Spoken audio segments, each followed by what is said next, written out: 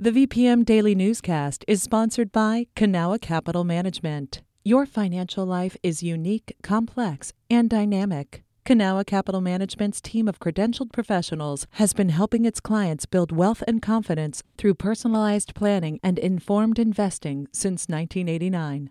Learn more at cancap.com. That's KANCAP.com.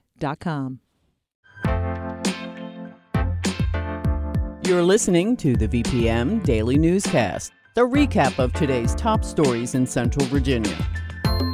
From the VPM Newsroom in Richmond, I'm Kim Strother. On Monday night, Richmond Mayor Levar Stoney delivered his final State of the City address. VPM News' Barry Green Jr. has more. During Mayor Levar Stoney's final State of the City, he reflected on his time during 7 years as mayor, but also addressed shortcomings, hurdles, and learning experiences. As the mayor of Richmond, it is my duty to try to bring new jobs and economic opportunity to Richmonders, to all Richmonders, which is why I supported projects in the past, such as Navy Hill and the casino, that unfortunately didn't work out.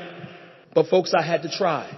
When he first took office in 2017, he wanted to leave Richmond ready to seize the future, a place where young people want to move in and raise their families. I'm proud to share that we are repurposing the former football training camp under the leadership of the Parks and Recreation Department. We are taking back that space for the public and using it to support our children and families that call Richmond home. Other initiatives included the commitment of keeping the Richmond Flying Squirrels in Richmond. Barry Green Jr., VPM News. A group of Virginia delegates killed 2 bills aiming to establish statewide best practices for police technology. One of the bills would have had Department of Criminal Justice Services set up AI procedures for law enforcement.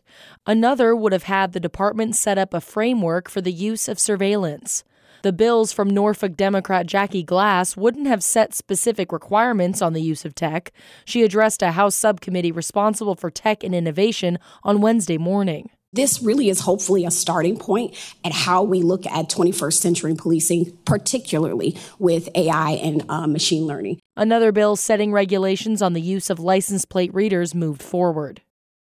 Fairfax delegate Kathy Tran is sponsoring a bill to bring motorized all-terrain wheelchairs to state parks.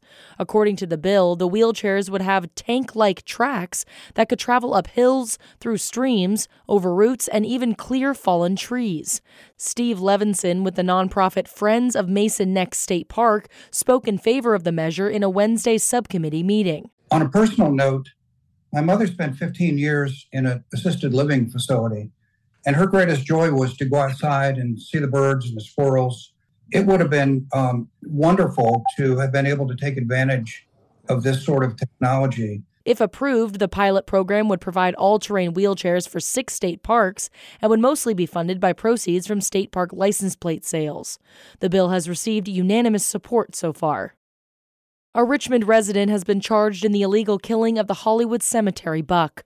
36-year-old Jason Walters has been charged with 19 wildlife violations in the city, including illegally killing 3 deer, according to a press release from the Virginia Department of Wildlife Resources.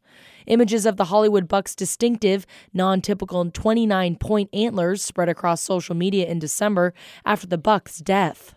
State conservation police officers also recovered the Hollywood buck's antlers over the weekend via search warrant. Walters will next be in court on February 27th. Virginia has launched a centralized website for permits. The site is designed to increase transparency to Virginia's permitting process. Permits.virginia.gov will be bringing greater visibility to the regulatory and permitting processes, Governor Glenn Youngkin said in a press release. The website is a centralized platform that tracks the status and timeline for permits issued by the Department of Environmental Quality, Virginia Energy, and the Virginia Marine Resources Commission.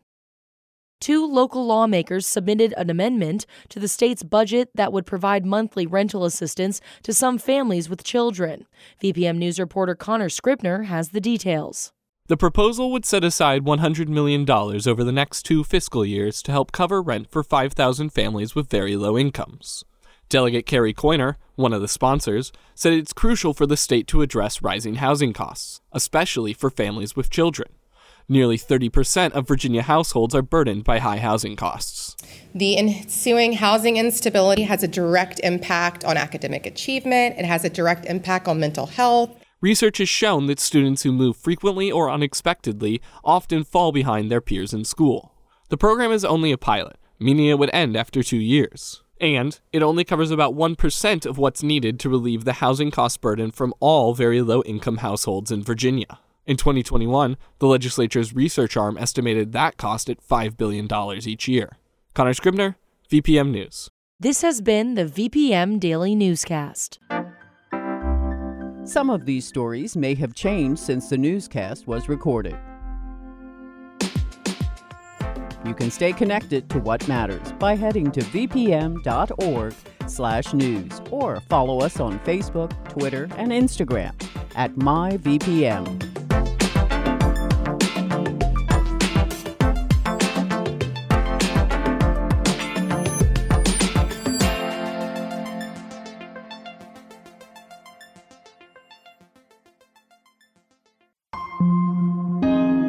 VPM. Hi, it's Terry Gross, the host of Fresh Air. We bring you in-depth, long-form interviews with actors, directors, musicians, authors, journalists, and more. Listen to our Peabody Award-winning Fresh Air podcast from WHYY and NPR.